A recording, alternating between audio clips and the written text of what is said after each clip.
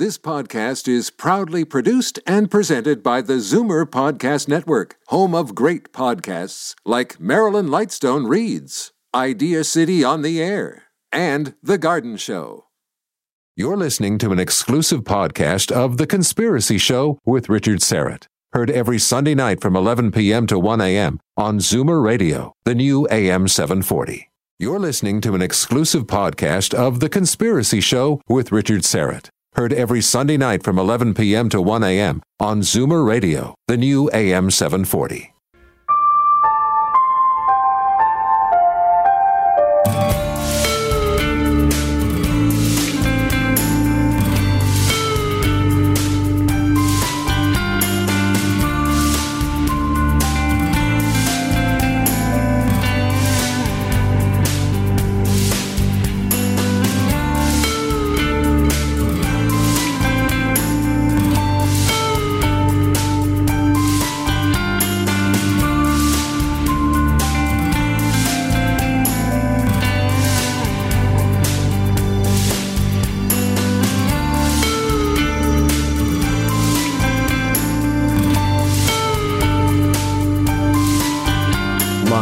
From Toronto, Canada, The Conspiracy Show with Richard Syrett from Zoomer Radio, AM 740.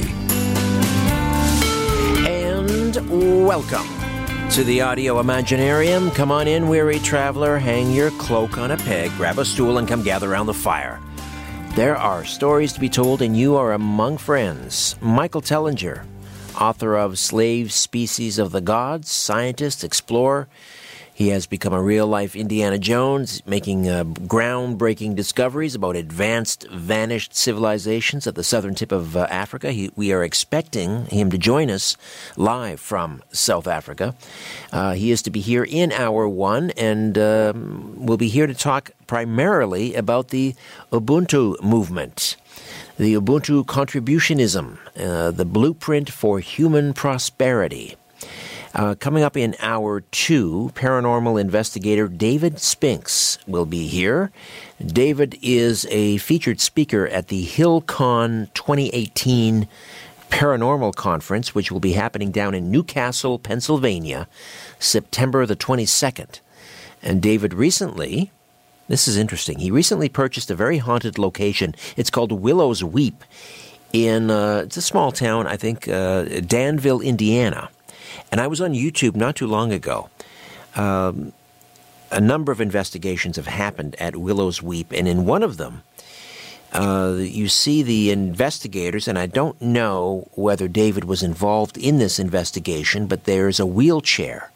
They wheel this wheelchair into the video frame, and they leave it there, and the camera is focused on it for a number of moments, and then the wheelchair starts to move on its own. This happened in Willow's Weep, and as I say, David purchased this property so that he could further his paranormal research. I guess very similar to Robert Bigelow purchasing Skinwalker's Ranch in order to study paranormal, further his paranormal research. Anyway, David will be here in the second hour. All right, let me introduce the boys in the band. On the Flying V Gibson guitar, our technical producer, Ian Robertson. Ian, again, let me remind people that his album, his brand new album, is now out by the Grease Marks. It's a self-titled album. And again, Ian, where can people purchase that? Greasemarks.com. And how would you describe the music of the Grease Marks? Nasty rockabilly. Nasty rockabilly? Yeah. All right. Yeah. If you would imagine early Elvis on Sun Records. Oh, that's not nasty. Like, our version's nasty. Oh, is it? Yeah. Oh, is it now? Yeah. All right. The Grease Marks. Yes. Help send Ian to college and purchase a copy of the new album. It's available on CD, but soon to be pressed into vinyl. Hopefully, fingers crossed. All right. Good. We're looking forward to that. And on the Rickenbacker bass guitar and occasionally the theremin, story producer Albert Vinzel. And on the Hammond B3, the live stream producer Ryan White. And we are streaming live on YouTube. We're in summer mode. Sometimes we're here, streaming live, and other times we're not. However, I should point out, this will be the last live stream on the YouTube channel until September the 16th, I believe. Because, well, the point is, even if we're not live streaming on YouTube, the audio from the program will be posted on the YouTube channel, the Conspiracy Show YouTube channel, within days. But we are live on the YouTube channel tonight, live streaming. A couple of programming notes. Next week, Dr. Paul Williams will be here. He's the co-author of The Killing of Uncle Sam. And we'll delve into the deep state and, more precisely, I guess, the secret society that has led to the demise of the United States of America. I'll give you a hint. Cecil Rhodes. That's all I'm saying. Cecil Rhodes. All right. Do we have Michael Tellinger? No, we don't. However, we'll keep trying. Imagine a perfect world full of harmony and abundance, the kind of world most of us have dreamed of all our lives. This world is possible, and we are creating it for ourselves, according to Michael Tellinger, not somewhere in the distant future, but now, in our own lifetime. The socio-economic structure of our country and our world, he says, has failed us dramatically. The freedom that our forefathers strived for is in danger of being lost forever. And we can no longer sit idly by watching the destruction of our country, our towns, and human potential by greedy corporations supported by a government with no remorse for its actions or accountability to the people it is supposed to serve. We can no longer sit silently, hoping that someone will unite and create a new way, a new system, and a beautiful life for ourselves and our children. The Ubuntu movement has a simple plan: to turn our small towns into places of abundance and prosperity for all the people, where there are no hurdles to progress or restrictions on personal growth of the people. Michael Tellinger is an author of 6 books, a scientist and explorer who has become a real-life Indiana Jones, making groundbreaking discoveries about advanced vanished civilizations at the southern tip of Africa. His continued efforts and analytical scientific approach have produced stunning new evidence that will force us to rethink our origins and rewrite our history books. He's the founder of the global Ubuntu Liberation Movement of Higher Consciousness and the Ubuntu Party as a political front for this global movement, with members now in over 200 countries. And we are waiting for Michael Tellinger to join us by Skype, but he is not responding for whatever reason. There's a time difference, of course, and but we'll keep trying to reach Michael. Now, in the interim, why don't we do this? Ian, unleash the phone lines. It's been a while since we've done open lines. You can ask me anything.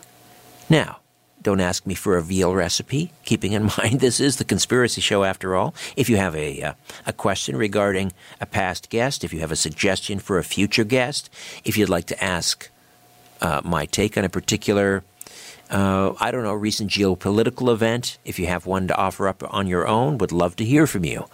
Also, we can throw it open to paranormal stories. If you have had an encounter with the paranormal, a UFO sighting, etc. While we are waiting for Michael Tellinger to join us live from South Africa. So why don't I give you the phone numbers? In the Greater Toronto Area, 416-360-0740. I can't remember the last time we did open lines. Can you, Albert? It's been a while. 416-360-0740.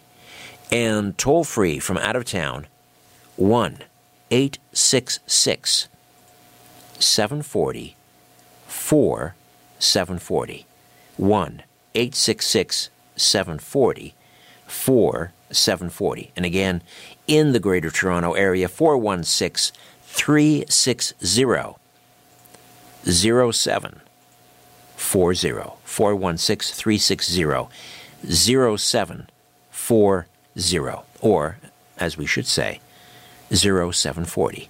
360-0740. Coming to you from our flagship station here at Zoomer Radio, AM 740, and 96.7 FM. All right, let's kick things off with Glenn. Glenn, good evening. Welcome to The Conspiracy Show. How are you? Hi, not too bad. Is Paul Hellyer still with us? As far as I know. You ever had him on the show? I've had Paul on. The Honorable Paul Hellyer has been on this program, I would say probably 3, 4, maybe 5 times. But it's been a while, keeping in mind, I think Mr. Hellyer is he's around 95 now. And I also believe that he's very busy working on his memoirs. So he's kind of focusing his energy and his time on that. What, did you have a specific issue you'd like to raise with Mr. Hellyer? Oh, no, I just know that he's very interesting, both in his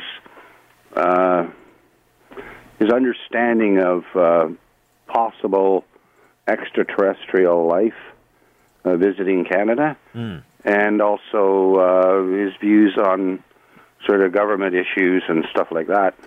Right. Well, yeah, he had kind of a how would you describe it? I guess his own personal disclosure in, I think it was 2005, and our good friend Victor Vigiani was very instrumental in convincing the Honorable Mr. Hellyer to announce, to go public with his belief that the Earth has been visited by extraterrestrial civilizations. Can you just hang on a second? I think my cordless phone's dying. You're very quiet. I can hardly hear you at all. All right. Might just be your hang on. I'll phone. grab another one. All right. Well, while you're doing that, I'll just talk to the folks. But, yeah, Paul Hellyer,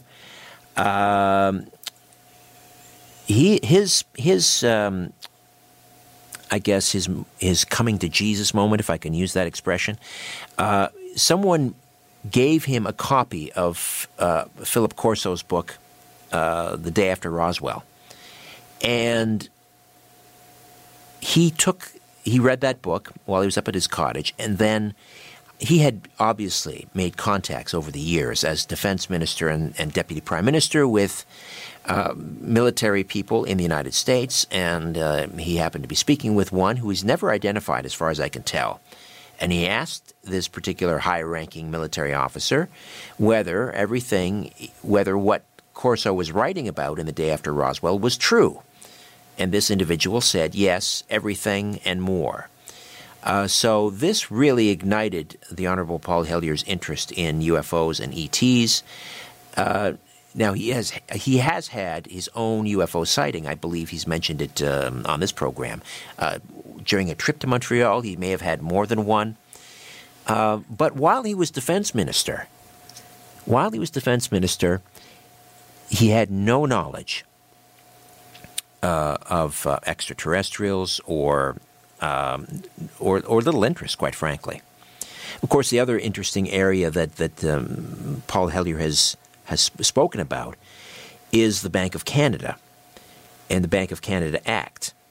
And I believe he was part of this, it's not a class action lawsuit, but it was a litigation before I think it went to the Supreme Court of Canada.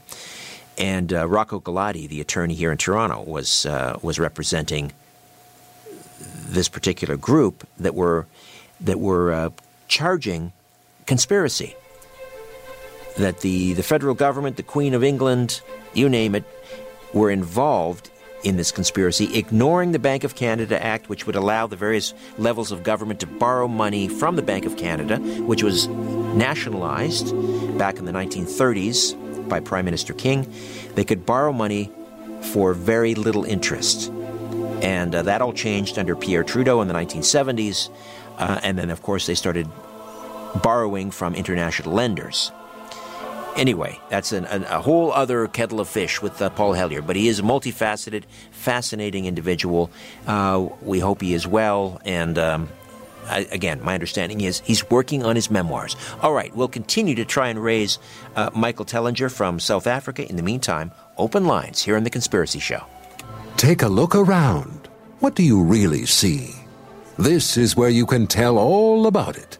The Conspiracy Show with Richard Syrett on Zoomer Radio.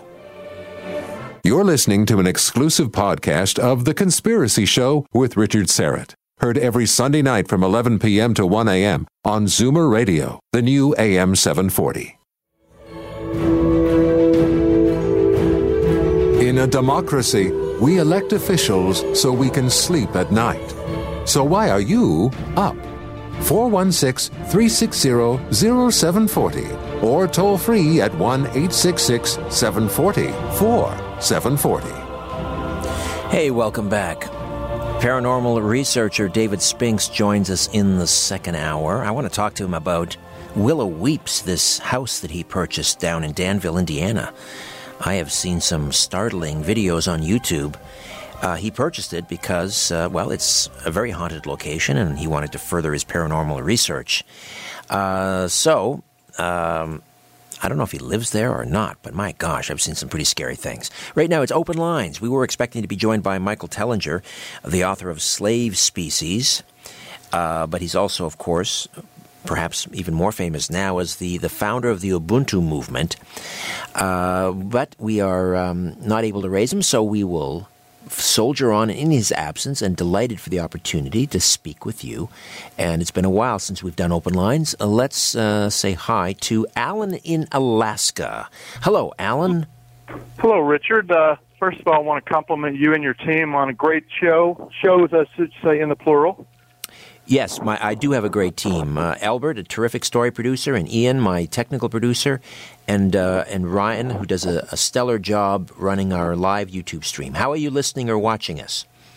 Well, I was trying to watch on YouTube. It didn't seem to be working, so I went straight to the website, to the all right, so you're streaming us website. Right, okay. Well, we're glad to have you.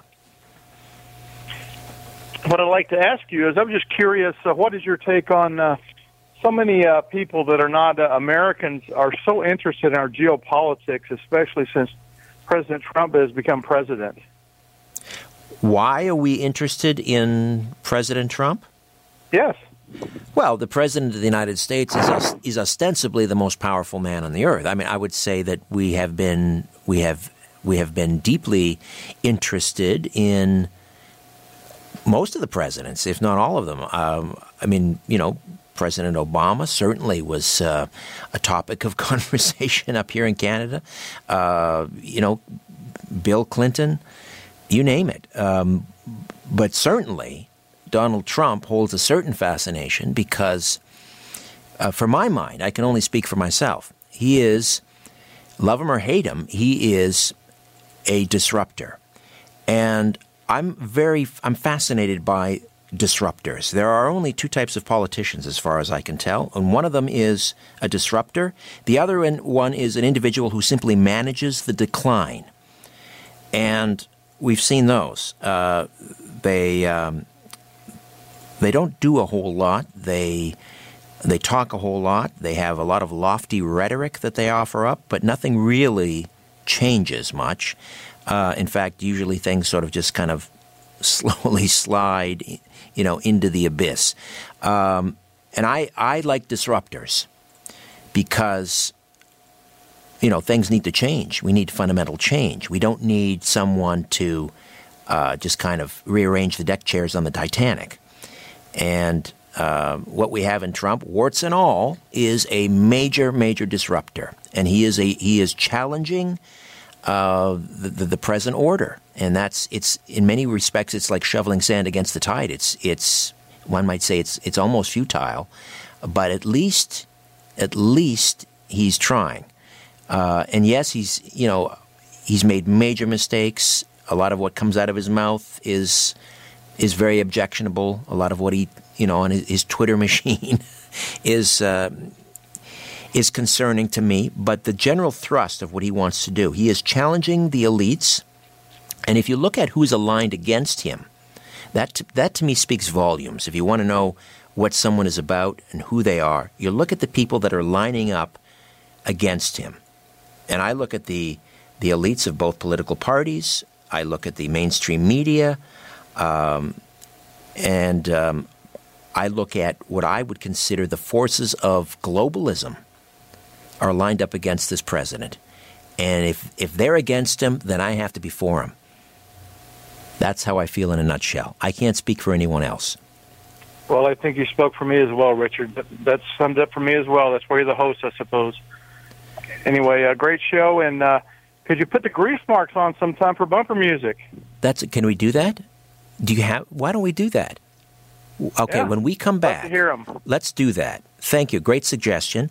When we come back, show, Ian will cue up a song from the Grease Marks. Thank you, Alan in Alaska. Appreciate it. All right. Who else do we have? We have, is it Augie? Or is it Augie? Yes, it is. Hi, Augie. Welcome. How are you, Richard? I'm well. How are you? I just want to say your show is fantastic. Number one, I 1,000% agree with you on President Trump, but that wasn't the reason for my call. Okay. Some years ago, you had a guest, and his name was Philip Marshall. Yes. Who wrote a book called The Big Bamboozle? Yes. Concerning the 9/11 debacle. Yes.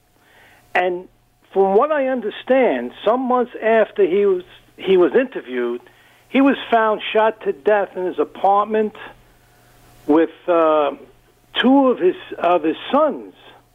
He had 2 teenage children, and the allegation is that he shot them while they slept, and then turned the gun on himself. Okay. That was up in, I believe it was up in Santa Barbara, if I'm not mistaken. Okay. That was the story that was given, I believe, correct? That's the story. Now I met Philip. I was hoping that you would have some sort of a follow-up show on that. I don't know who you would interview at this point, but is there any way something could be... I'll look into it. I'm sure someone is. It seems to me in the maybe within the year someone was investigating it, kind of a citizens journalist. But right. And I can't remember whether we did anything at the time. But just my background with Philip is this. I believe it was season 3 of the TV show, The Conspiracy Show. Right. I traveled to Santa Monica and had found out about his book, The Big Bamboozle, and he was a former United Airlines pilot. Right. And was representing other United Airline pilots and was trying to get to the bottom of this, wrote this book, The Big Bamboozle, which relied heavily on the first congressional investigation into 9/11, not the one we hear about and read about, which went nowhere. The one that, I believe President Bush funded, well, he spent more on his re-election barbecue, this is the joke, than he did on this investigation. Right. But the first one, which was chaired by a Republican senator from Florida whose name escapes me, maybe Ryan will know, and that one, they tried to subpoena a lot of FBI field agents. They were stonewalled at every turn. Yes. And he wrote a book called Security Matters, this particular senator. And his investigation was showing all sorts of connections to the Saudis. Right. And so Phil Marshall wrote this book about it, The Big Bamboozle. It was an eye-opener, that book. It was. It was a fascinating book. And I met him. I interviewed him at the Santa Monica Pier. And what can I tell about a man, in one meeting? Not a whole lot. All I can say, he just seemed incredibly rational and lucid and normal. But what does that mean? I mean, I really can't say anything beyond that, except that I had him on the radio show after that a couple of times. Right. And we corresponded by email a number of times. And I would say about 2 months before he died, there was kind of a fast flurry of emails. He was wondering when the episode was going to air, and it never did, actually. We were working on a 9/11 Inside Job episode, and it never aired. And so Phil emailed me, when is it going to air? I don't know, Phil, I don't know. And then 2 months later, approximately, someone sent me an email with an attachment from the front page of this Santa Barbara newspaper. Right. I opened it, and it said 9/11 conspiracy theorist. Found dead. Yeah, double homicide, and then turned the gun on himself. Okay. Now, you and I both know that this could just simply be a cover story. From the JFK assassination, we know of all of the incidental and coincidental kinds of deaths that occurred. So I don't know. I don't know if you believe that. I don't dismiss it entirely. Here's an interesting little sidebar before I get into the actual details of his death. So maybe it's this morbid side of me, but whenever someone I know dies, and if I've had contact with them, I immediately go into my email to see what was our last correspondence, what were we talking about. Right. And I went and I did a search, and here's something you need to know. I don't delete emails. Okay. I'm really bad. I don't clear them out because this is how I store contact information. It's a horrible thing to do. It's the most, it's not the way you should do it, but it's the way I do it. I don't delete because there might be a phone number buried in there. I searched up Phil Marshall. Nothing. Nothing. Every email that I had from Phil, every email that I sent to him was gone. And that is bizarre. I don't know how to explain that. That's number one. Number two, as I say, he just seemed like an incredibly normal, for him to kill his two children and then turn the gun on himself. It doesn't. Listen, as you say, we don't know what the inner workings of someone's mind at the time, etc. But it just does not seem. I don't know. It doesn't seem plausible. He was going through a divorce. Okay. My understanding is, according to the newspaper reports, it was not amicable, and so they held that out as a motive. According to others, it was amicable. He never talked about that with me. I've also heard reports that they found the gun in one hand, but he was if they found it in his left hand, he was right-handed, or they found it in his right hand and he was supposedly left-handed. Right. Someone else reported seeing a vehicle parked out front of his house. He apparently had some conversation with somebody. He went out and he tried to confront these people that seemed to be hanging out in front of his house. I'm hearing all of these reports. I have no corroboration on any of them, but that's where it was left, and that was a number of years ago. Yes. No, I just wondered about it, Richard, because I figured maybe somehow, some way you'd have a follow-up on it, but I know that would be a difficult task. Not necessarily. Maybe I'll get Albert to look into that, and let's see if someone has delved into this, someone credible. Right. Who has looked into Philip Marshall's death, and let's see if there's anything else. I just want to add one last thing, and I'll let you go, Richard. And that I'm hoping that you get back James D. Eugenio. Yes. Because he has really, I read everything he's ever written, and he is, I think, right on target with the JFK thing. Jim's a great guy, and he comes up with stuff that nobody else does. I mean, right. When all of these documents get dumped, he goes through them with a fine-tooth comb. And that's a tough task. Yeah, no, Jim's a great guy. Oh, rest assured, Jim will be back on the program. Okay. All right. Thank you, Augie. Thank you so much, Richard. Where are you calling from? New York. I thought I recognized that New York accent. My favorite city. Thanks, Augie. All right. Take care, buddy. All right. Bye-bye. Bye-bye. William is in Toronto. William, good evening. Welcome to the Conspiracy Show. Hello, Richard. Hi I have a Toronto accent. You may or may not recognize it. Do we have a Toronto accent? Yes, we do. Just listen to what I have to say, and you can figure it out. All right.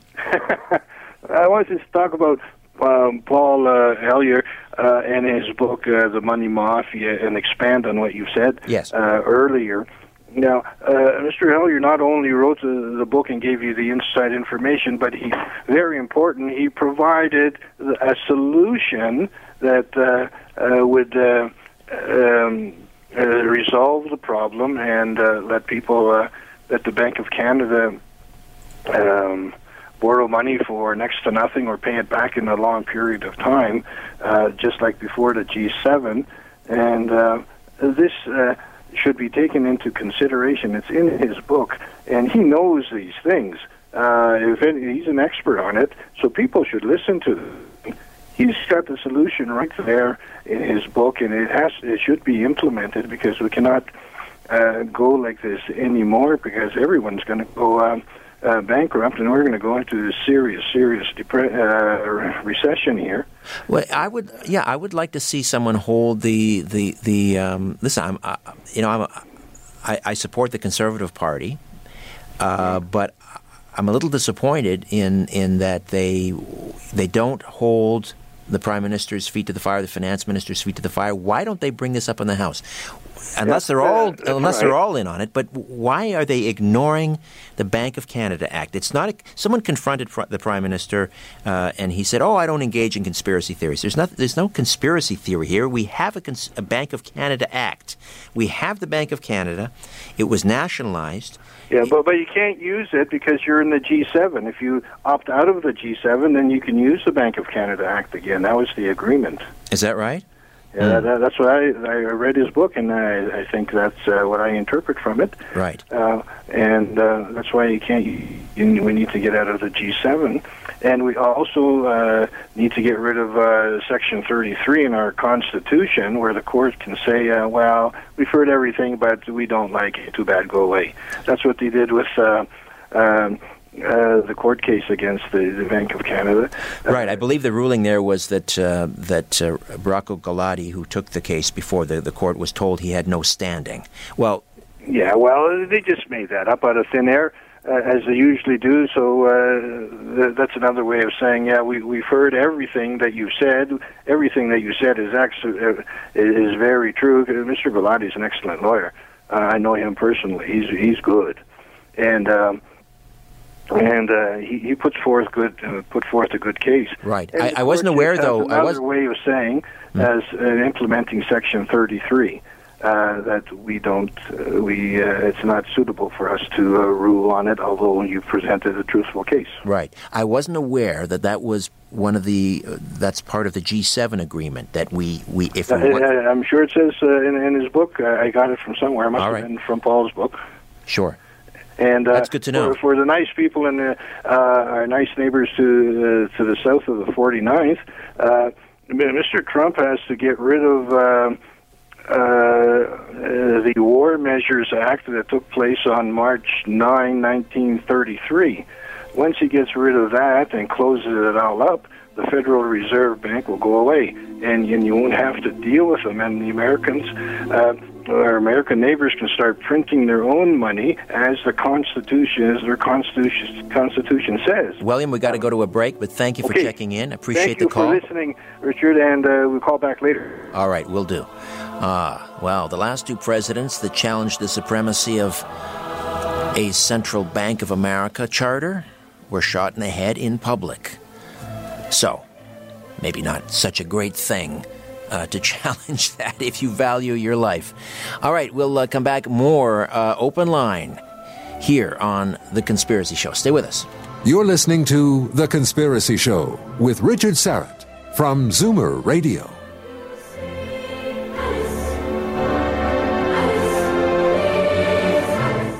You're listening to an exclusive podcast of The Conspiracy Show with Richard Syrett. Heard every Sunday night from 11 p.m. to 1 a.m. on Zoomer Radio, the new AM 740.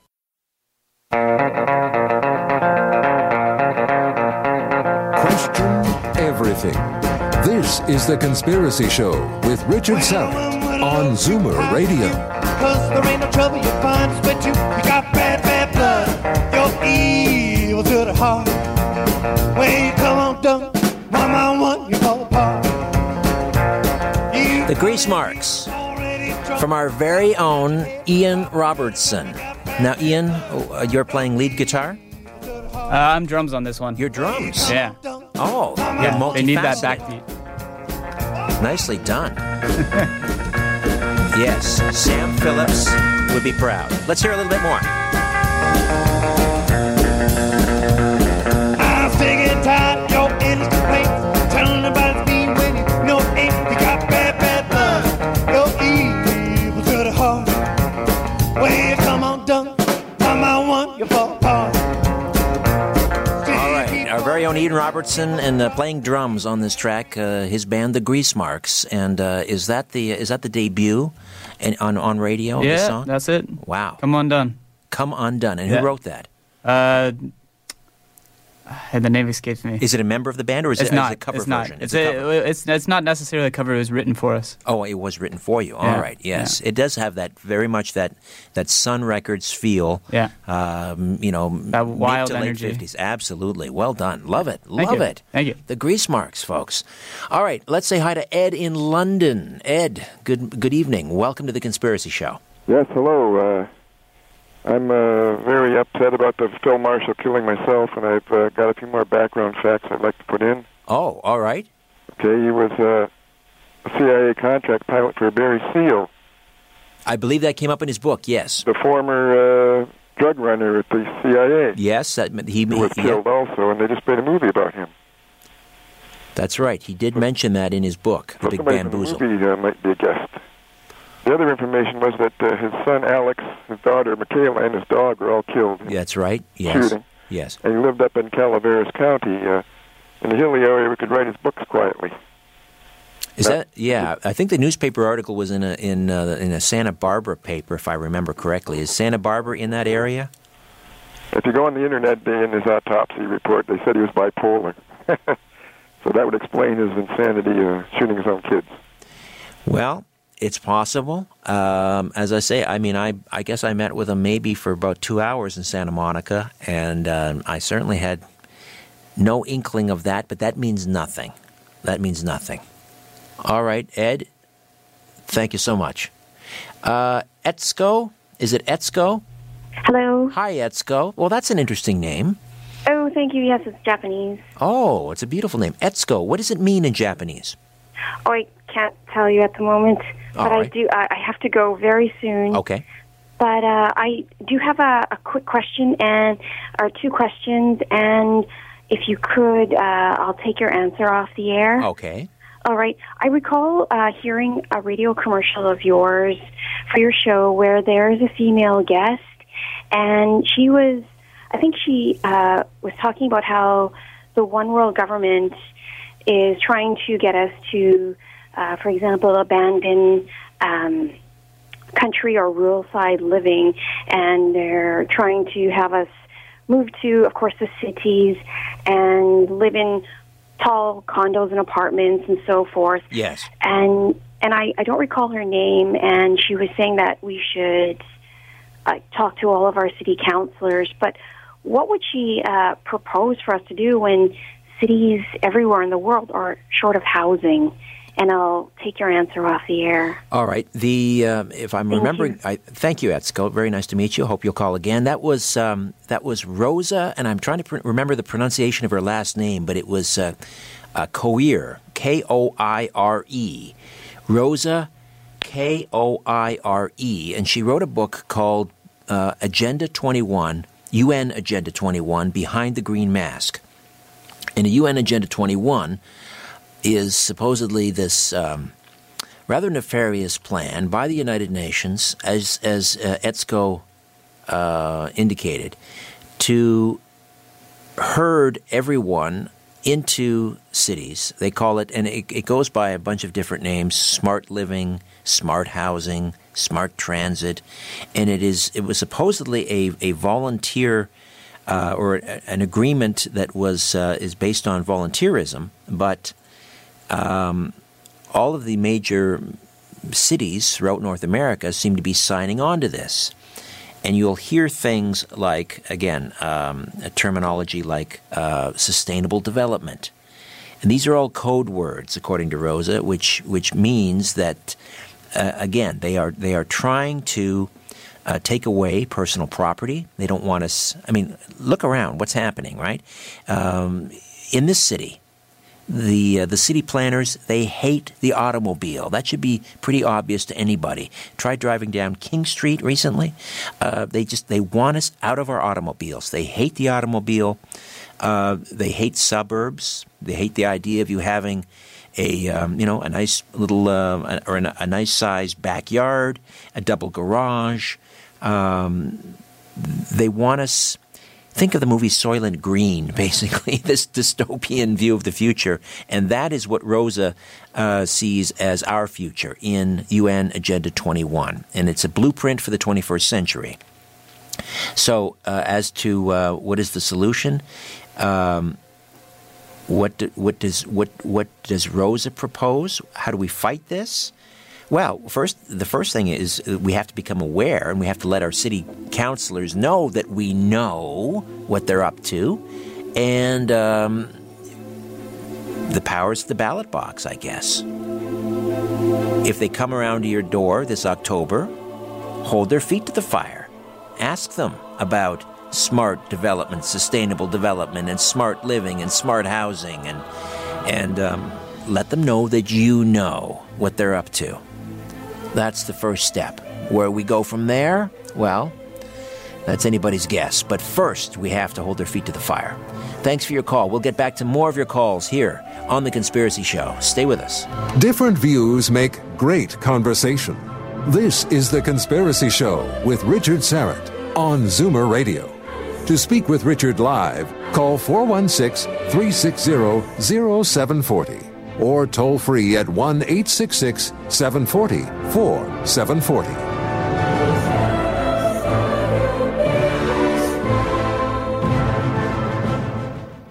You're listening to an exclusive podcast of The Conspiracy Show with Richard Syrett. Heard every Sunday night from 11 p.m. to 1 a.m. on Zoomer Radio, the new AM 740.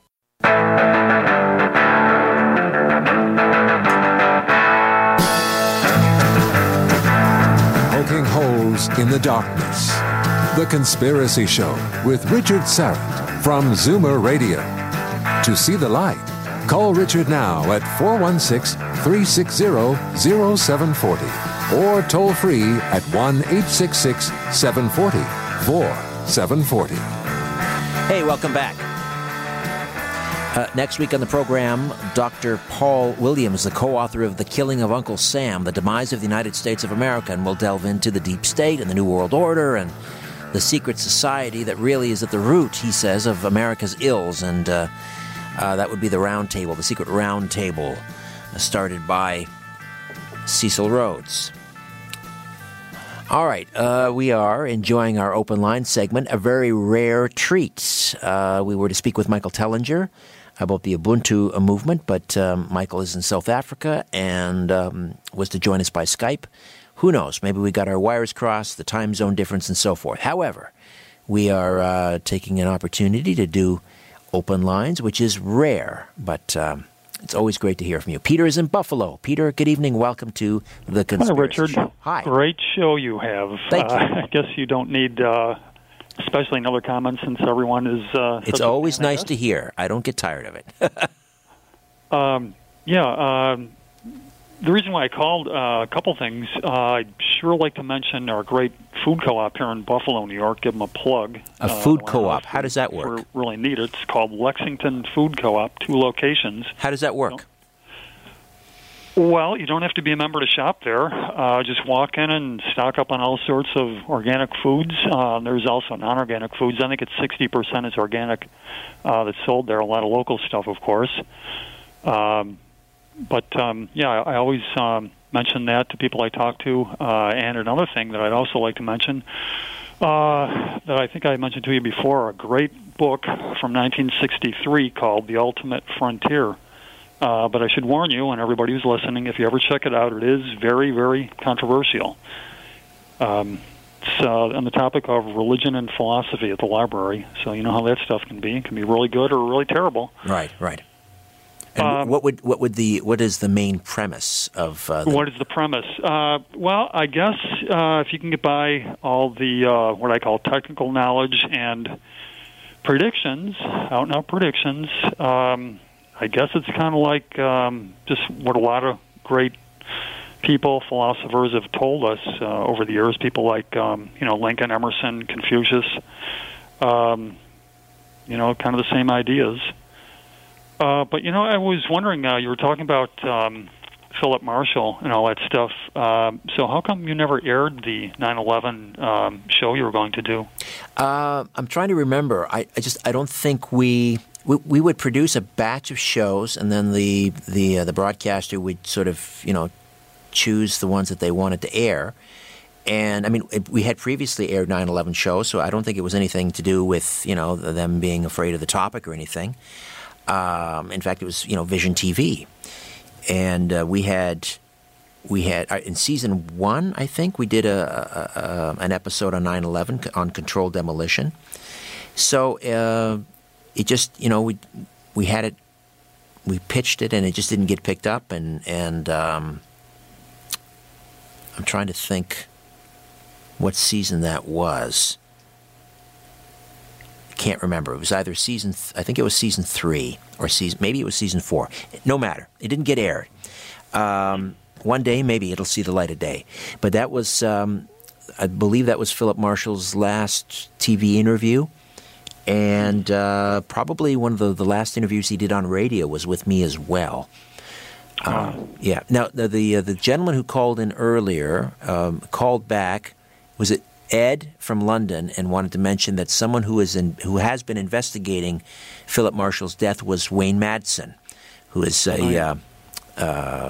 will be well known to people who sort of cover or follow alternative news.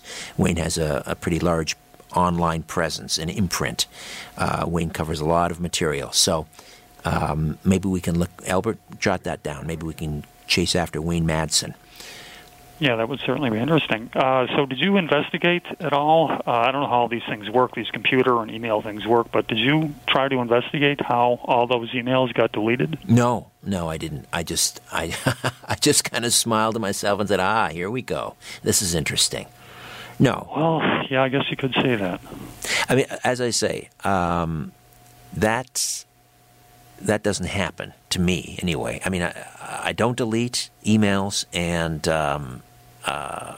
I could go back. I remember a friend of mine who passed away probably 5 years ago now. I could do a search right now, and I would probably have 25, 30 emails dating back to maybe 2012.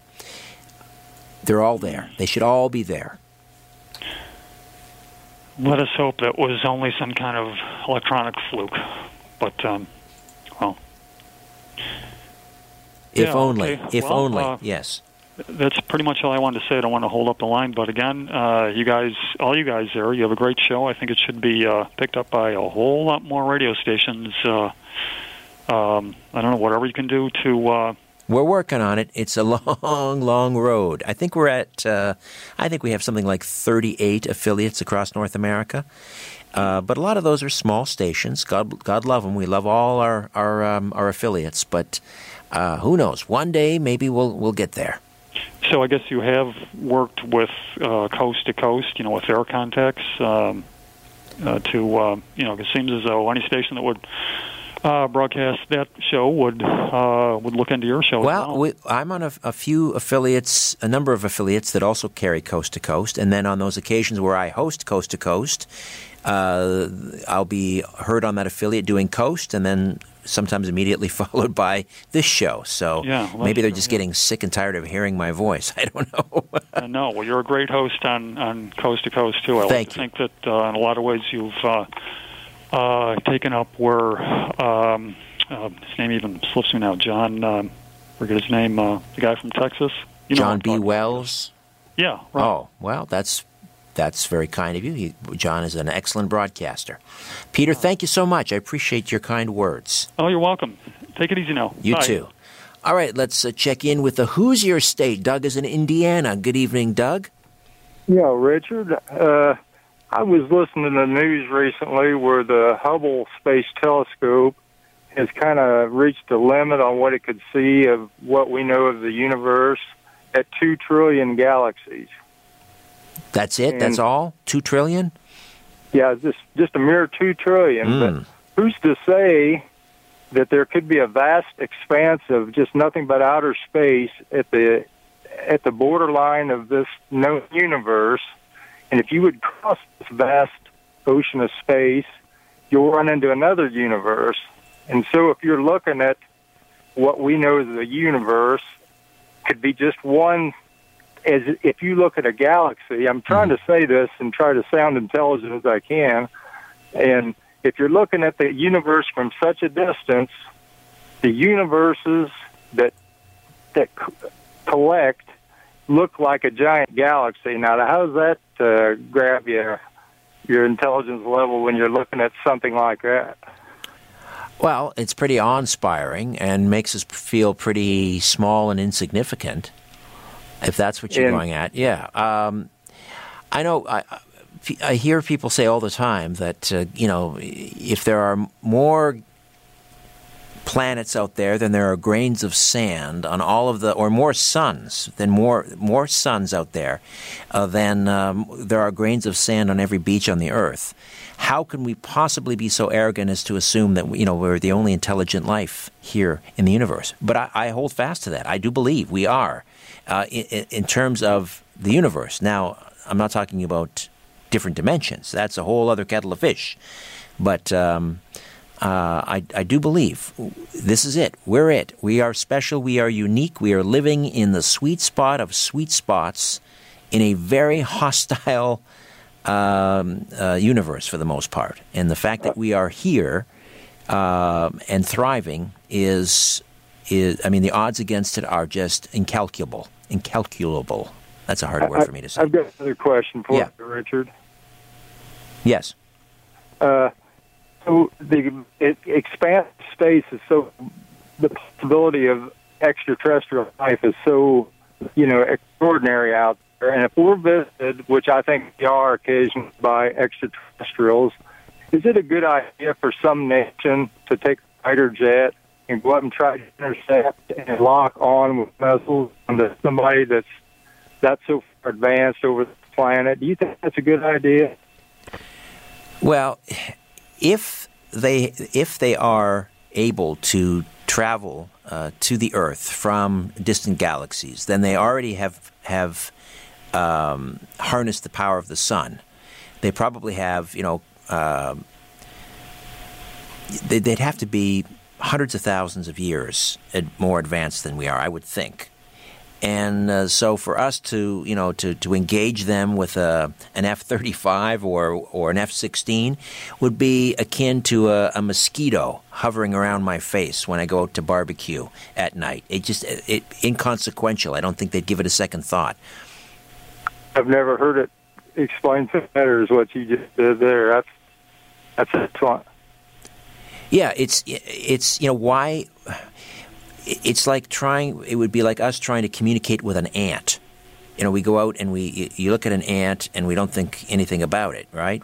I think they would probably look at us the same way. That's assuming that there is an intelligent extraterrestrial civilization in the known universe. But I don't think there is. I think we're it. All right. Thank you all for participating in our open lines. When we come back, let's talk a little paranormal, shall we? David Spinks joins us next. Stay with us.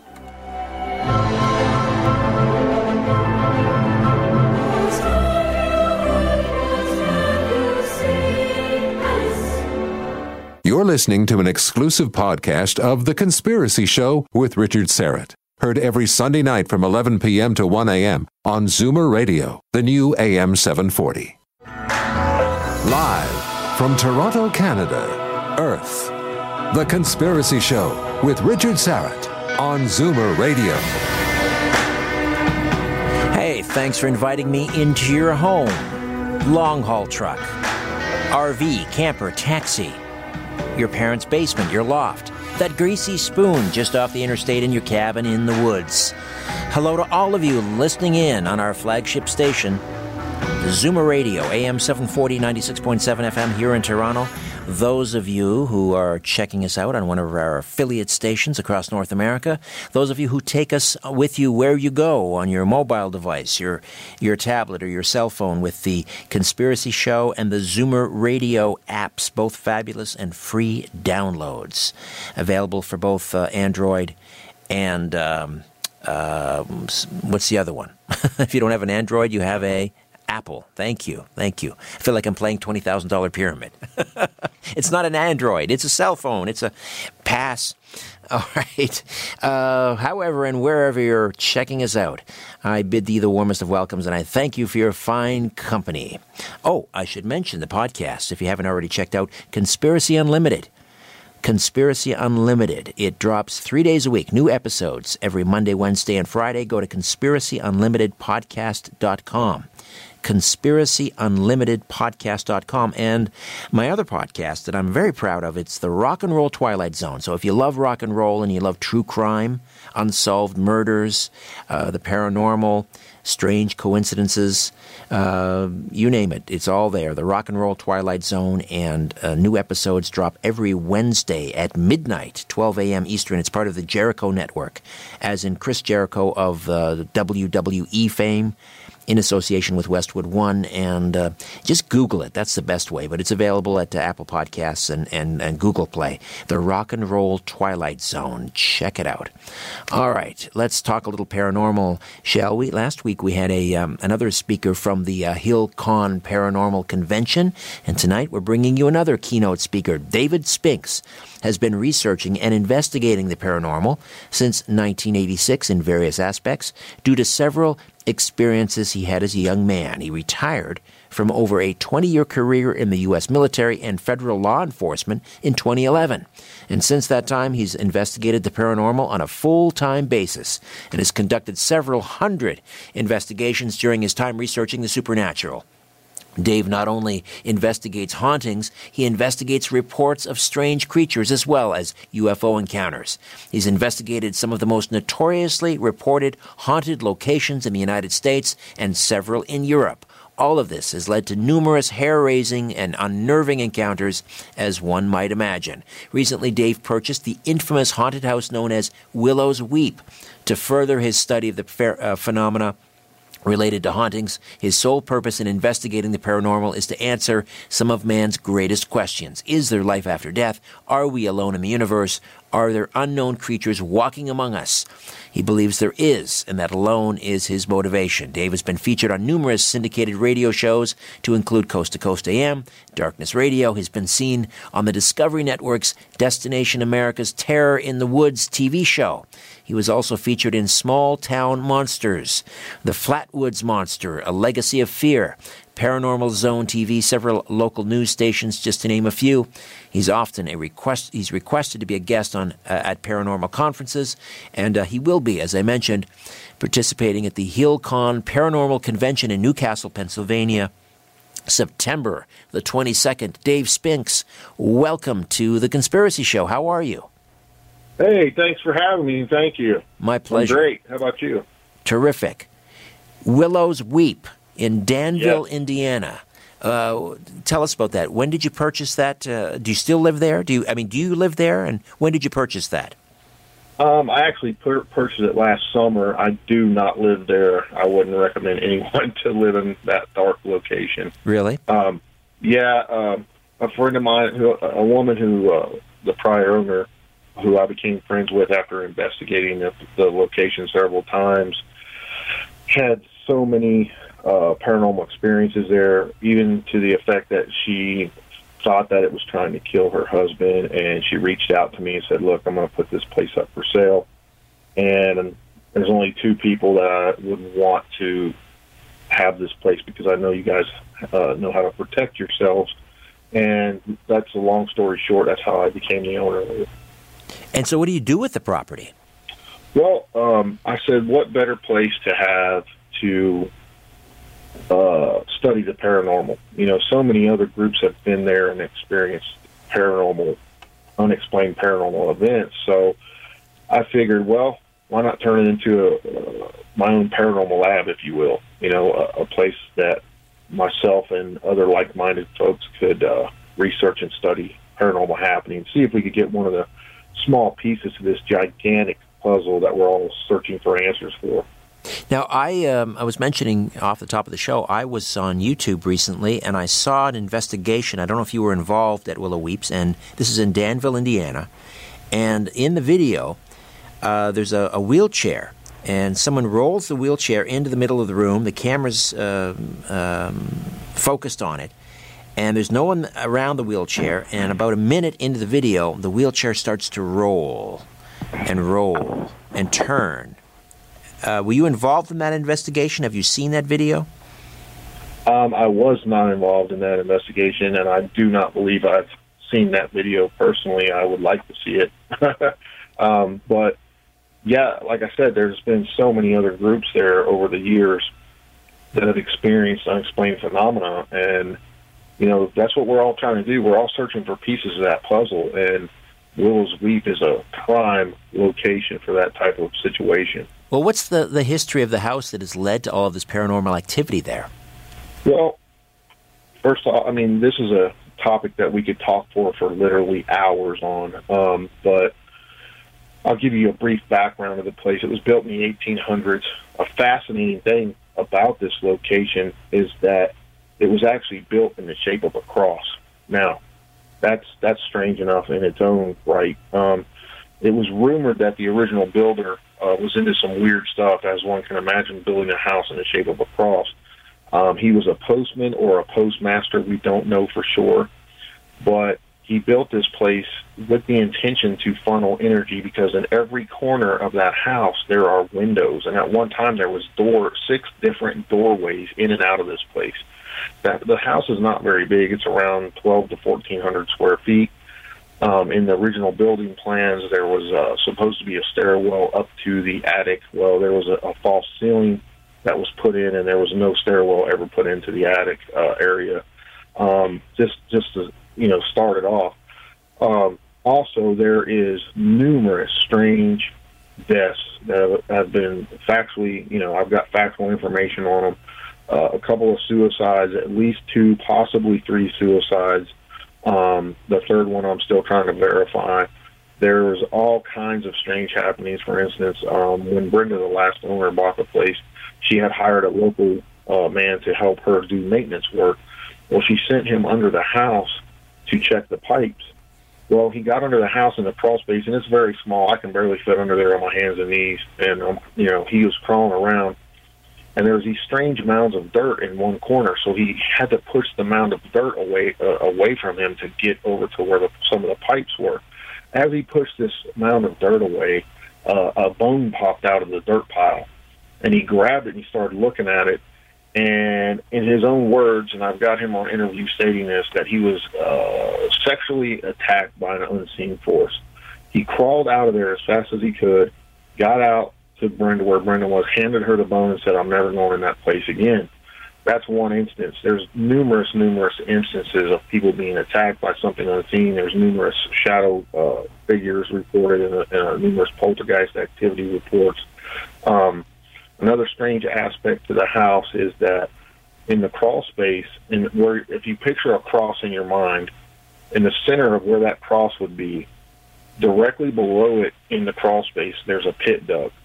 Now, in this pit, there are ashes, as if someone had burnt something in possibly a ritualistic manner. And around the pit, there are large granite blocks in a circular pattern around the outside of the pit. Now, that's very strange. Why would anything like that be under a house? During some renovations to the house for her son, because that's why she bought this place, numerous things had happened. The first day they walked in, a pipe that was standing against the wall flew across the room, hitting her son in the head, cutting his head open and putting a large knot on his head. Over the years, numerous people in her family had been attacked in the house. A little niece of hers was probably around 3 years old, and in the back of the house there's a big barn. The barn is a newer type barn, you know, metal building with a cement floor, and they would often have parties, you know, get-togethers in this barn and on the property there. Well, they all saw the little girl waving and pointing at something in the top window of the house, and they all ran over there and said, who are you waving at, honey? And she said, "That little girl up in the window." And they all looked. There's no little girl in the window. And they said, you know, "We don't see a little girl." And they said, "She's right there." The little niece said, "She's right there." And then a few seconds later, she started screaming in pain, and they're like, "What's wrong? What's wrong?" She said, "The little girl bit me." And they said, "Where'd she bite you?" And they said, "On my cheek." She said, "On my cheek." And within minutes, a human bite mark appeared on the little girl's cheek. Dear Lord. That's another instance of something crazy that has happened at that house. All right. Well, David, you stay put. We'll come back. We'll talk a little bit more about Willow Weeps, and we'll also talk about the Flatwoods Monster. I know that's a favorite topic of yours. David Spinks, paranormal investigator. stays with us. He's a featured speaker at HillCon Paranormal down in Newcastle, Pennsylvania, happening September the 22nd. Back with more of The Conspiracy Show. Stay with us. Shaking the world and seeing what falls. This is The Conspiracy Show with Richard Syrett from Zoomer Radio. You're listening to an exclusive podcast of The Conspiracy Show with Richard Syrett. Heard every Sunday night from 11 p.m. to 1 a.m. on Zoomer Radio, the new AM 740. The truth will set you free, but first, it will really tick you off. You're listening to The Conspiracy Show with Richard Syrett from Zoomer Radio. Well, David Spinks is a real boots-on-the-ground kind of paranormal investigator. He has investigated hundreds of hauntings and cryptid sightings, supernatural investigations as well. And again, David will be a keynote speaker at the HillCon Paranormal Conference, and that is happening in Newcastle, Pennsylvania, September the 22nd. And Pennsylvania, that's... Pennsylvania and West Virginia, I think, have to be two of the strangest states in terms of, just the sheer volume of paranormal activity. Are you from Pennsylvania, David? No, I'm a West Virginia native. Yeah, West Virginia. All right, so that's certainly up there on the list. I was actually born in Braxton County, right down the road from where the Flatwoods Monster incident happened. The Braxton County Monster. All right, well, let's talk about the Flatwoods Monster, because that's, most people, that's overshadowed, of course, by the Mothman. People think of West Virginia, they think of the Mothman from 1966-67. Now, the Flatwood Monster, that predates Mothman by about a decade. But, yes. But there are a lot of similarities, are there not? In some aspects, yes. As far as the UFO-type sightings, there's a lot of similarities. But still, yet, there's a lot of differences, too. So tell us about Braxy. Mothman went on for many years. The Flatwoods incident was maximum of 3 to 5 days of all the events that occurred. Okay, so tell us, give us the details on I guess Braxy is kind of the nickname because it's Braxton County Monster. Yeah. The Flatwoods Monster. It's been called several names: the Flatwoods Monster, the Braxton County Monster, and the Green Monster. And Braxy as a local nickname given into it. My connection with it started as a young man, hearing my mom's first cousins speak about how scared they were because they actually went to the school with some of the eyewitnesses that had this experience. And the sheer terror, when I was a real young man, I remember them talking, when we had family gatherings, and I would sit there and I was fascinated but scared to death at the same time. And they were so scared during this time that they didn't even want to walk home from school. And back in those days around here, a lot of people were very poor, and they didn't even have plumbing, so they had to use outhouses. And a lot of times, some of my cousins, they refused to go out to the outhouse at night, and would often get in trouble because they would actually use the restroom off the front porch. So, hearing that growing up as a young man, it fascinated but frightened me as well. In 1952, if you've never heard of this experience and this whole story, there was a mass UFO wave sighting over the east coast of the United States. There was UFOs being reported over the White House by numerous people, so much to the extent that Air Force pilots were put on 24-hour alert and were ordered to chase these things down and shoot them down if necessary. Now, if that doesn't tell you something, there was something real going on. Of course, it was the middle of the Cold War and all that, and everyone was scared that, we would be under attack by the Russians and whatnot. But, the speed and the characteristics that these UFOs had far exceeded anything known to man at the time, and still do to this day, that we know of that's been put in the public, As far as we know, that we don't have craft that can perform those type of maneuvers and at those speeds. But you never know; there could be top secret black projects, out there by our military. And a lot of the theory is that they're all reverse engineered alien technology. So, the Flatwoods Monster happened. The sighting happened. A bunch of kids were playing football at the local grade school when they witnessed a fiery craft come overhead and make several turns as if it was being controlled by something intelligent. It was not a meteor. It was not anything that could be rationally explained. Well, upon seeing this whole group of boys ran up to their house, which this object appeared to land on the Fisher farm, which was right behind their house. So they ran up to tell their mom of what they had seen, and they quickly got together, got flashlights, and headed out to about approximately where they thought this thing had landed.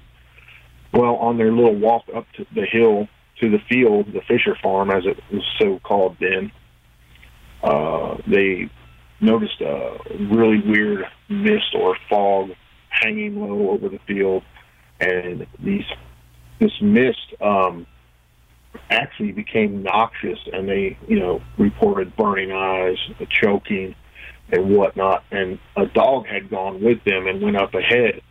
Well, after a few minutes of this, they kept walking, and two of the boys in later interviews reported seeing a craft off to the right down over the hill landed.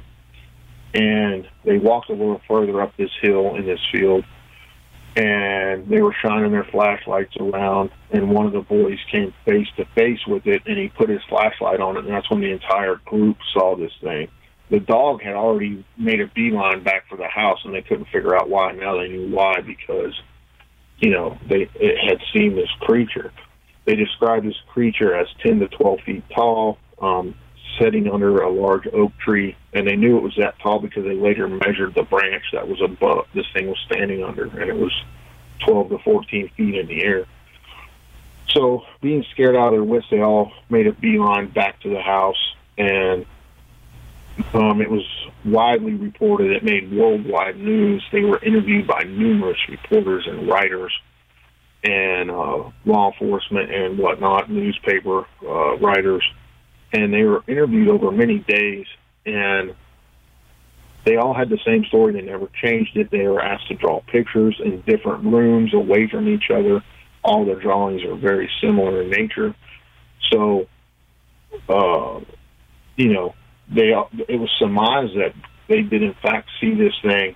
They weren't lying, and to this day, the last two remaining witnesses will tell you, they saw what they saw, and they don't know what it was, but they were ridiculed growing up, and they even kind of went away. They didn't want to talk about it because they were ridiculed by other kids and whatnot.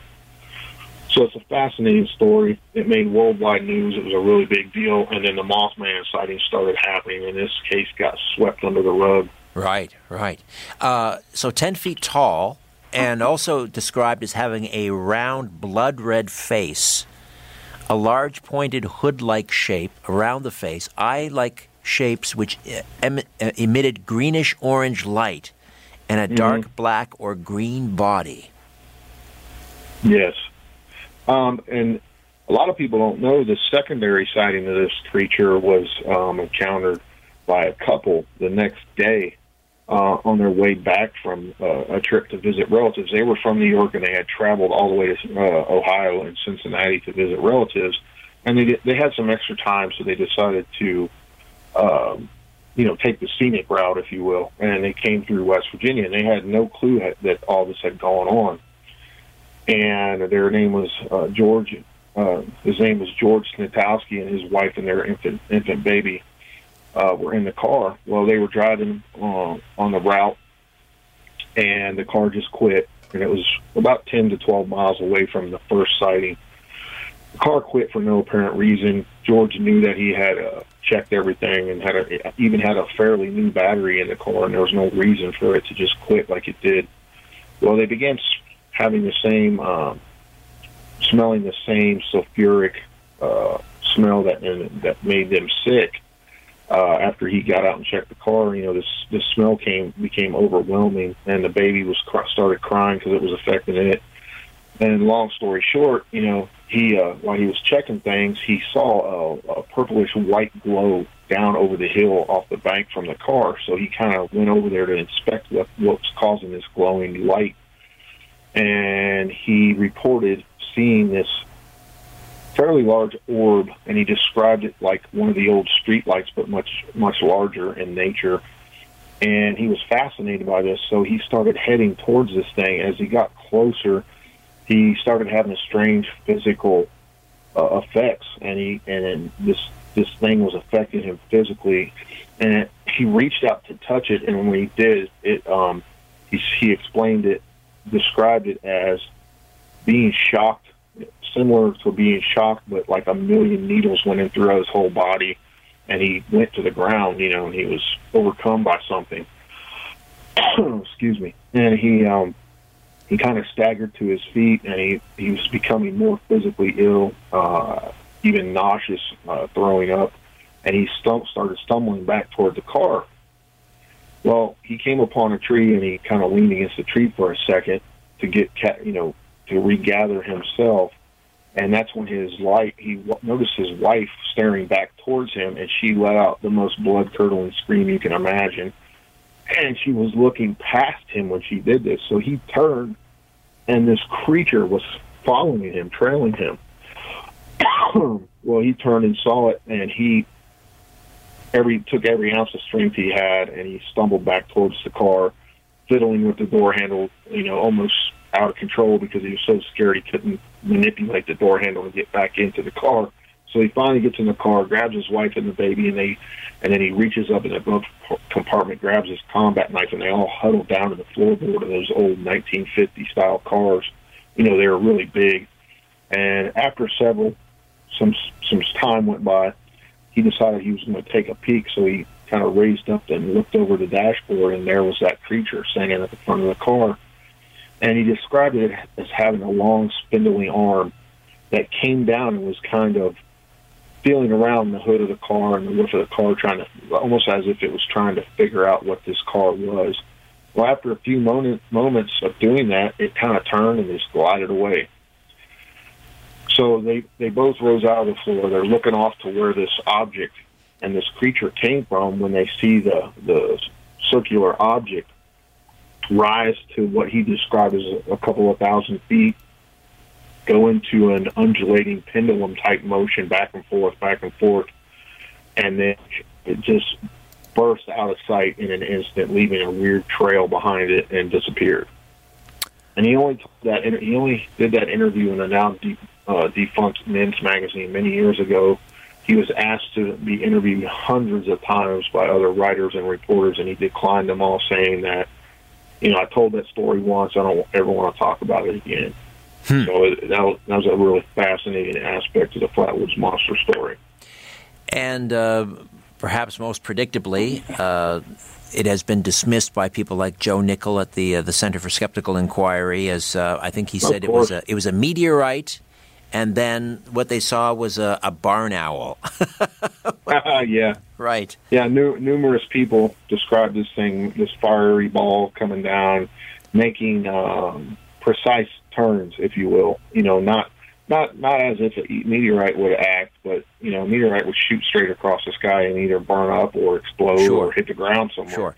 This thing made sophisticated turns, and landed in the Fisher Farm field. Didn't they found skid marks and some sort of a gummy substance, which may... Yes, there was a captain. That's another aspect we'll talk about real quick, if you don't mind. The local Special Forces unit in the West Virginia National Guard was called by D.C. and told to get up there and investigate. The captain in charge at that time divided his men into two groups. His group of men, and the whole group consisted of approximately 50 to 60 men.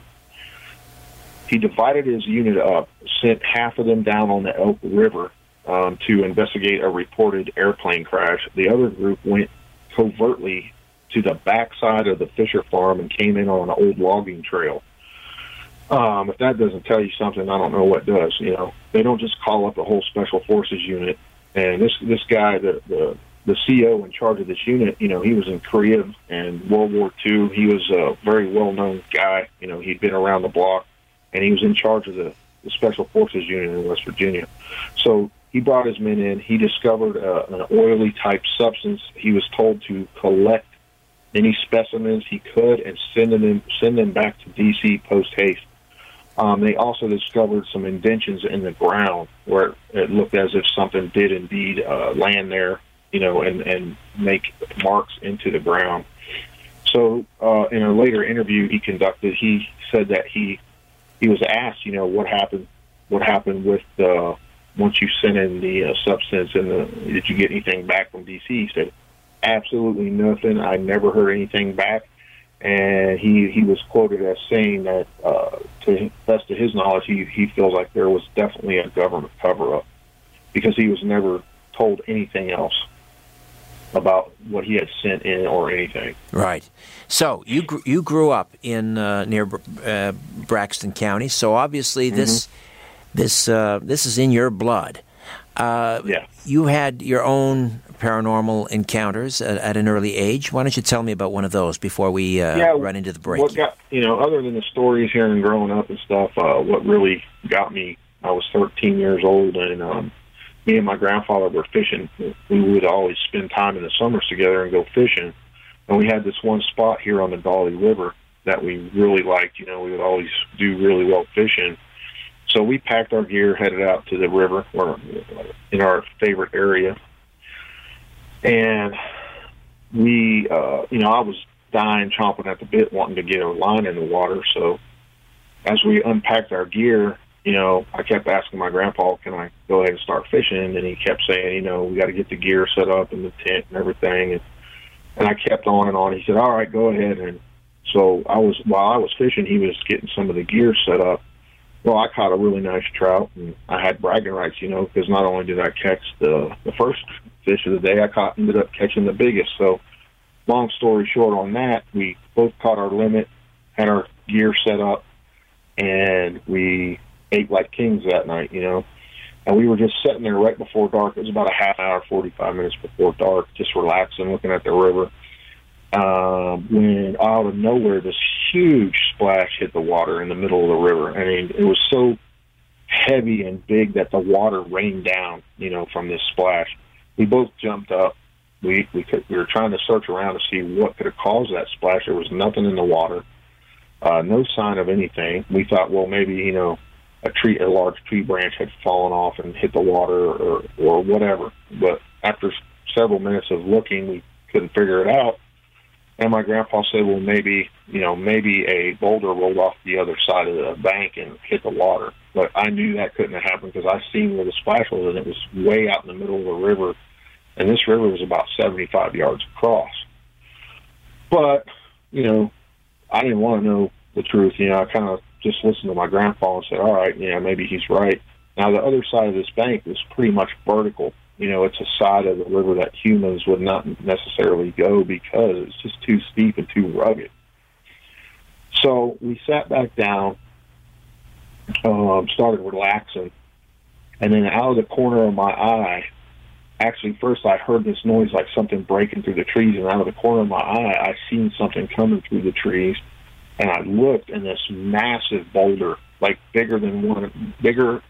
big enough boulder that a grown man couldn't fit his both arms all the way around this thing, come in an upwards direction through the tree limbs and come out in the water and hit the river again. Well, we both jumped up, and I looked for my grandpa, and he's making a beeline toward the tent, and I know what he's going to do. He's going to grab the shotgun.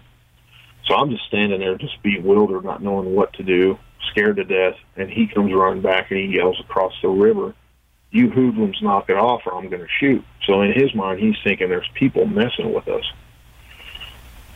Well, after he said that, this just ungodly howl, guttural roar, I don't even know how to describe it. It's so hard to describe, but it went right through you. Comes from that side of the river. And that's when he picks the shot. It's an old single-shot shotgun, so he could shoot across that river, and it's not going to even hurt a human. It might pepper somebody, that's about it. So he fires off a round, and this thing lets off another roar, but we can't see what's making this noise at this time.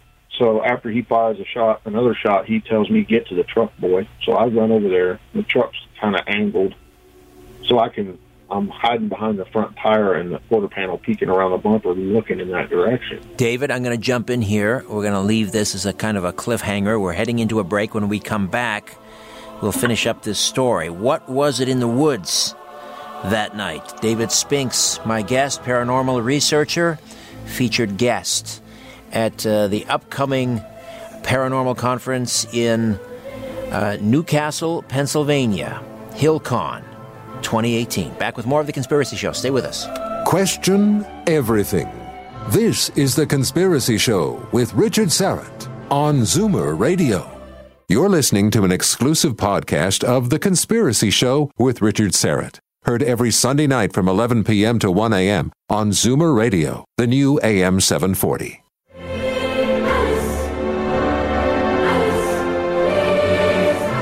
When in doubt, blame the government. You're listening to The Conspiracy Show with Richard Syrett from Zoomer Radio. Dave Spinks is with us. He's been researching and investigating the paranormal since 1986. After retiring after a 20-year career in the U.S. military and federal law enforcement, he took up paranormal research full-time. He will be a featured speaker at HillCon Paranormal Convention. That's happening in Newcastle, Pennsylvania, September the 22nd. And he hails from West Virginia. So you were regaling us about this rather harrowing incident. You were 13. You were out at a fishing trip with your grandfather, and something was howling at you from across the river in the woods at night.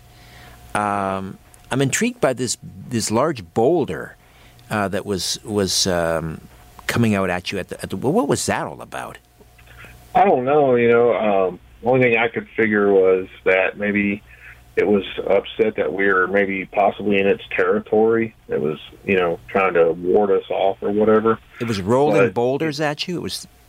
Yeah, and if you hear other Sasquatch reports, there's a lot of reports of people having large sticks or branches and even rocks thrown at them. It's happened many, many times. Yeah. But anyway, I was hiding, and then after several shots, my grandpa comes running towards me, picks me up with one arm, throws me in the truck, and I slammed to the other side. He said, "We're getting out of here, boy. That's not of God." And he, slams the truck into gear and just peels out of there. And I've got my head buried in my hands, thinking, "Oh my God, we're gonna tear the truck apart," because he's bottoming out every pothole. This is a rough couple of mile road off the hardtop into the woods, and it sounds like stuff's falling off the truck, And I was like, this truck's going to break down and this thing's going to get us, So, you got to imagine I'm 13, so I'm scared to death. So we finally make it to the hardtop. We drive around for a while, don't say anything. I could kind of tell my grandpa was gathering his thoughts, and he pulled off the side of the road, and he said, "Son, we better not tell anyone about this because they're going to think we're crazy." And he was a Baptist minister after World War II. He wasn't scared of anything. He stormed the beaches at Normandy. He was in the second wave, and the man had been through it all, seen it all. So to see him pretty much scared as well really scared me even more. So we never talked about that, that incident and that experience for many, many years. And a couple of years ago, he died, and I actually wrote this story in a friend of mine's book series, David Weatherly's Wood Knock series, and, that's how it came to be. I was on the TV show Terror in the Woods, and now these woods are haunted or whatever they're showing. They've renamed it, put it on the Travel Channel. But that's how I told that story. They came to find out about it, and of course, they Hollywoodified some of it and whatnot. They added a few things that didn't happen and changed a few things around. But that's TV for you. That's what happened. Sure. So when I approached my uncle and I told him I wanted to tell this story, and I told him the whole story, and he started laughing, and he said, "Oh, you're talking about that monkey man you and Grandpa seen in the woods." And I was like, "What? He told you?" And he said, "Oh, yeah, he came to me like 25 years ago, and he said I got to get this off my chest in case something happens to me. I want someone else to know what me and David saw in the woods that day. So here I kept it secret all these years. And, you know, I finally decided I was going to come out and talk about it. And here he had told my uncle about it. So, you know, it was kind of a last laugh, if you will, after he passed away and whatnot. So that's what really started me in my journey on this crazy paranormal train I've been on ever since, you know. He described it as a monkey man, but did you get a good sight of it? Did you get a look at it? Yeah. Right when I was peeking around the truck, I saw it from about mid-chest level up, and it was just smashing trees and making one hell of a racket, you know, knocking these big 60-foot trees around like they were just, you know, weeds of grass, you know, pieces of grass, tall grass. And as my grandpa had shot towards it, you know, it was really pissed off, but it started going about a 45-degree upward angle up the mountain away from us. And that's when we got the heck out of there, you know. So this thing was massive. It had a tiny head compared to its body. It was, I would reckon it would be 2 grown men across the shoulders up here put together. And you knew by the size of this thing it could kill a grown man with no problem. Sasquatch or something different? What's that? Was it a Sasquatch or something entirely different? Yeah, definitely a Sasquatch, because I didn't even know what a Sasquatch was back in those days. And, you know, I started researching it, and back in those days we didn't have the luxury of the internet, and I came across newspaper articles in the local libraries and magazine articles, and that's when I first learned about the Patterson-Gimlin film, you know, and I said, hey, you know, other people have seen this thing. I'm not crazy. And that's, you know, it was exactly what other people had reported and seen themselves. So that's how I knew it was a Bigfoot. We often hear how, you know, peaceful and tranquil these creatures are, and some people even attribute telepathic abilities to them. This doesn't sound like that. Listen, we're going to take a timeout. We'll come back. David Spinks stays with us, paranormal investigator, speaker at HillCon Paranormal, happening September 22nd. Back with more. Don't go away. You're listening to The Conspiracy Show with Richard Syrett from Zoomer Radio. You're listening to an exclusive podcast of The Conspiracy Show with Richard Syrett. Heard every Sunday night from 11 p.m. to 1 a.m. on Zoomer Radio, the new AM 740. Shaking the world and seeing what falls. This is The Conspiracy Show with Richard Syrett from Zoomer Radio. Dave Spinks is with us, paranormal investigator. We were talking about terror in the woods. This happened when he was 13, a confrontation with a rather hostile Sasquatch. I mean, we always hear how tranquil and peaceful these creatures are, and they just want to be left alone, and they're more afraid of us than we are of them. I don't know. What do you make of that? Well, there's numerous stories out there, Richard, even from the Native Americans, that say they kind of have their space in the woods, and the Native Americans have their space, and they knew not to go over there. And then there's all kinds of other stories from Native Americans where these red-headed giants and whatnot would come and actually kidnap members of the tribe, put them in these baskets that they had on their backs that had reverse-pointed spikes so you couldn't climb out of the basket, and they were cannibals, and they would take these tribes members back and actually eat them. And you know, there's all kinds of accounts, you know, from these Native American tribes, such as those that say that some of these beasts were not so tranquil. But then there's other reports that, you know, people have had run-ins with these creatures and never had one problem. So I would liken them to kind of like people in a sense, if that makes sense. You know, you got some good ones and some bad ones, and there's all different nationality types of these creatures, if you will. Some have their own agendas, possibly, and then there's all kinds of theories that they're interdimensional, because there's many reports of people following a trackway, seeing a Bigfoot, and the thing going behind a tree, and then it disappears. Right. They follow the trackway, and the tracks just stop, and they're gone. So, you know, we don't know exactly what these things are. We don't know where they come from, and, you know, it's one of man's greatest questions, you know, are there unknown creatures walking among us? That's why I do what I do. I'm trying to find a piece to the puzzle. I want to talk about some of your paranormal or supernatural investigations, and you have sustained a number of injuries during these investigations, and there's some photos on the website DaveSpinksparanormalinvestigator.com.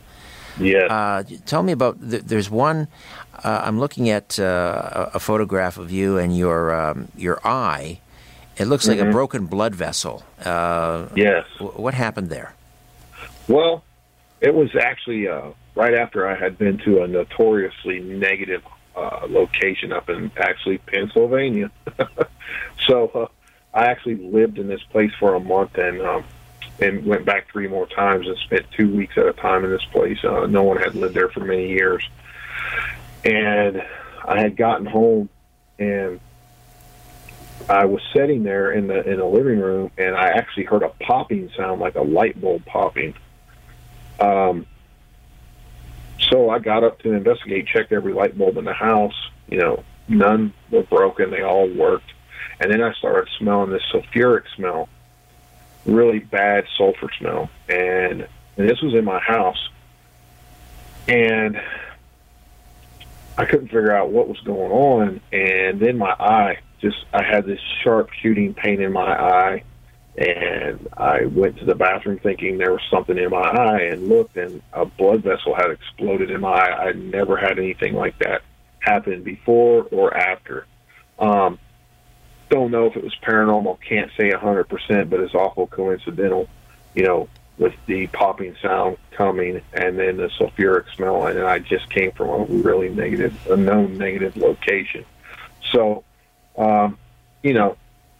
I have to chalk it up as coincidence, but it leans towards something maybe following me home and then trying to attack me in a negative type way. And there's another photo with on the top of your head, kind of a deep red abrasion of some sort. What caused that? It's actually blood. That happened at a notorious location in Indiana, an old boarding house. Not boarding house, an old brothel. It was owned by the mob, and it had a brothel. And we were actually, myself and my friend David Weatherly had stayed in this place for 5 days, and this was the second night there.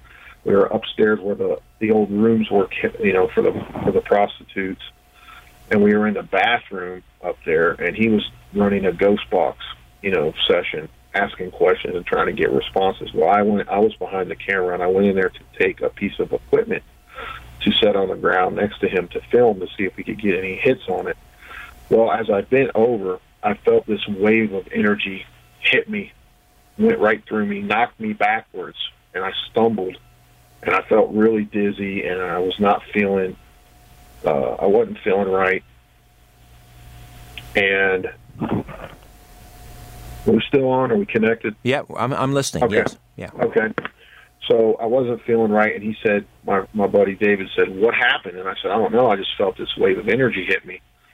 And he goes, "You better sit down. You don't look right." Well, I sat down behind the camera in the chair, and I kept feeling as if something was touching my head, and I kept going like this. Well, I never hit anything when I stumbled backwards or anything. This was being watched live on our YouTube channel at the time by numerous people that were there from an earlier event. And so after several minutes, he started asking the ghost box. He said, "What did you do to Dave?" And a clear as a bell response came across the ghost box in a negative, growly voice saying, "I hit him." And he said, "What did you hit him with?" And it said, "A shovel." Ha, ha, ha, just like that, laughing. So it kept getting more negative and negative. So he shut the ghost box down. We went downstairs, and I felt that tickling sensation on my head again. So I went like this, and I discovered I had a large knot, and I was bleeding from the top of my head. And everybody saw it. Numerous people saw this. Numerous people were watching it live when it happened. And it was a really disturbing incident when you realize something has enough power to punch through the other side and it physically affect you. And what's interesting about this location was the very next day, after all the people had left, we were doing another session downstairs, and this character on the ghost box, he had asked what his name was, and the response was Ian. So he started talking to this Ian character on the Ghost Box again, and he started kind of provoking him a little bit, saying, well, you like attacking people and this and that, you know. And then this Ian character responded that he was going to slice David. And David was wearing a long-sleeve shirt, thermal, with a T-shirt over top of that, because it was in the middle of the winter. It was kind of chilly. And he had it tucked into his pants with a belt on. And then he was on camera the whole time. 10 minutes after this thing said it was going to slice him, he said his back was burning really bad, and he was on camera the whole time. So I said, lift up your shirt. And he had 3 really deep welted scratches from the top of his shoulder all the way down past his belt line, and they were just about to the point where he was starting to bleed. And this thing had already warned him that it was going to slice him, and there's no physical way he could have done that, you know, reached from here behind himself and scratched all the way down without me seeing or anyone else that was watching the live feed. It was a phenomenal experience, but also very frightening when you realize something like that can reach through and actually physically harm you. And yet you keep putting yourself out there. You seem fearless. Is this your marine training? Yeah. I mean, you got to keep trying to get answers, but at times, I often talk about this can be dangerous. And some of these locations, you just never know what's going to happen. You know, people have been attacked, and I know several investigators over my time that have been attacked, and their lives changed so dramatically that they had to quit investigating because of this. But you keep going back for more. Is it your marine training that allows you to? No, I wasn't a Marine. I was in the Air Force. Air Force, okay. I'm seeking my own answers. I got my own agenda here, trying to find a piece of the puzzle. And, I'll stop when I think it's time to stop. Until then, I'm going to keep going. Excuse me. What are you going to talk about at HillCon? Your presentation. What are you going to... I don't know what they want me to do. We've got a couple of folks that do Bigfoot and UFOs, so I'll probably talk mostly about different paranormal happenings in my home state of West Virginia. I haven't decided exactly yet, but I've got a ton of information on this state. I've done tons and tons of investigations here, and I've got several books coming out on those investigations and other hauntings and paranormal activity in general in West Virginia. So I'll probably just do a broad talk about the state and numerous things that have happened here. And in your in all your years of investigating and basically encountering these entities, what do you think you're dealing with? Are they demonic? Are they just restless, earthbound spirits? What do you think is going on? I think there's some of everything. I don't use the word demonic loosely like a lot of these people do. I think true demonic hauntings are very few and far in between. I do think there's spirits that have unfinished business and they're stuck here for whatever reason. Some probably don't even know they're dead. It just depends on your mindset. You have to have an open mind when you do this type of stuff. You can't change people's minds in 2 things. That's politics and religion. I don't even try,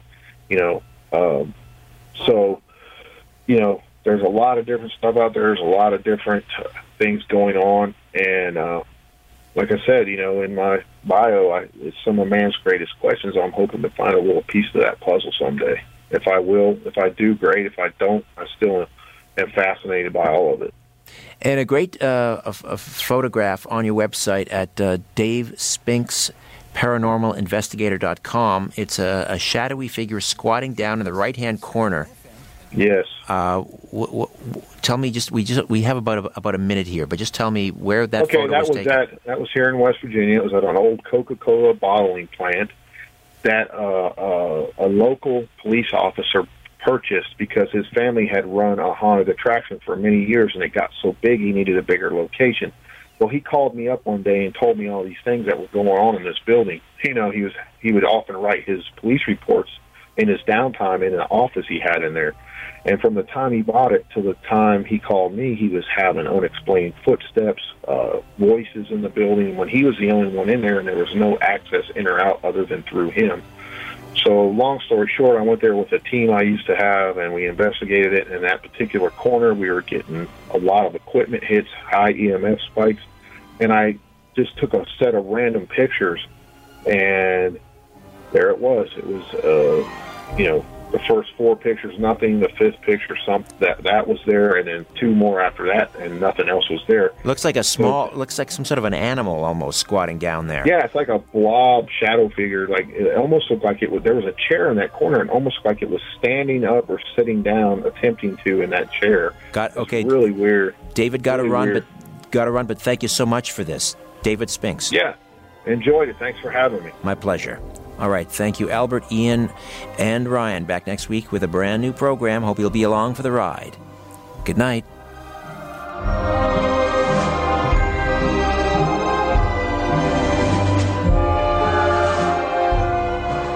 This podcast is proudly produced and presented by the Zoomer Podcast Network, home of great podcasts like Marilyn Lightstone Reads, Idea City on the Air, and The Garden Show.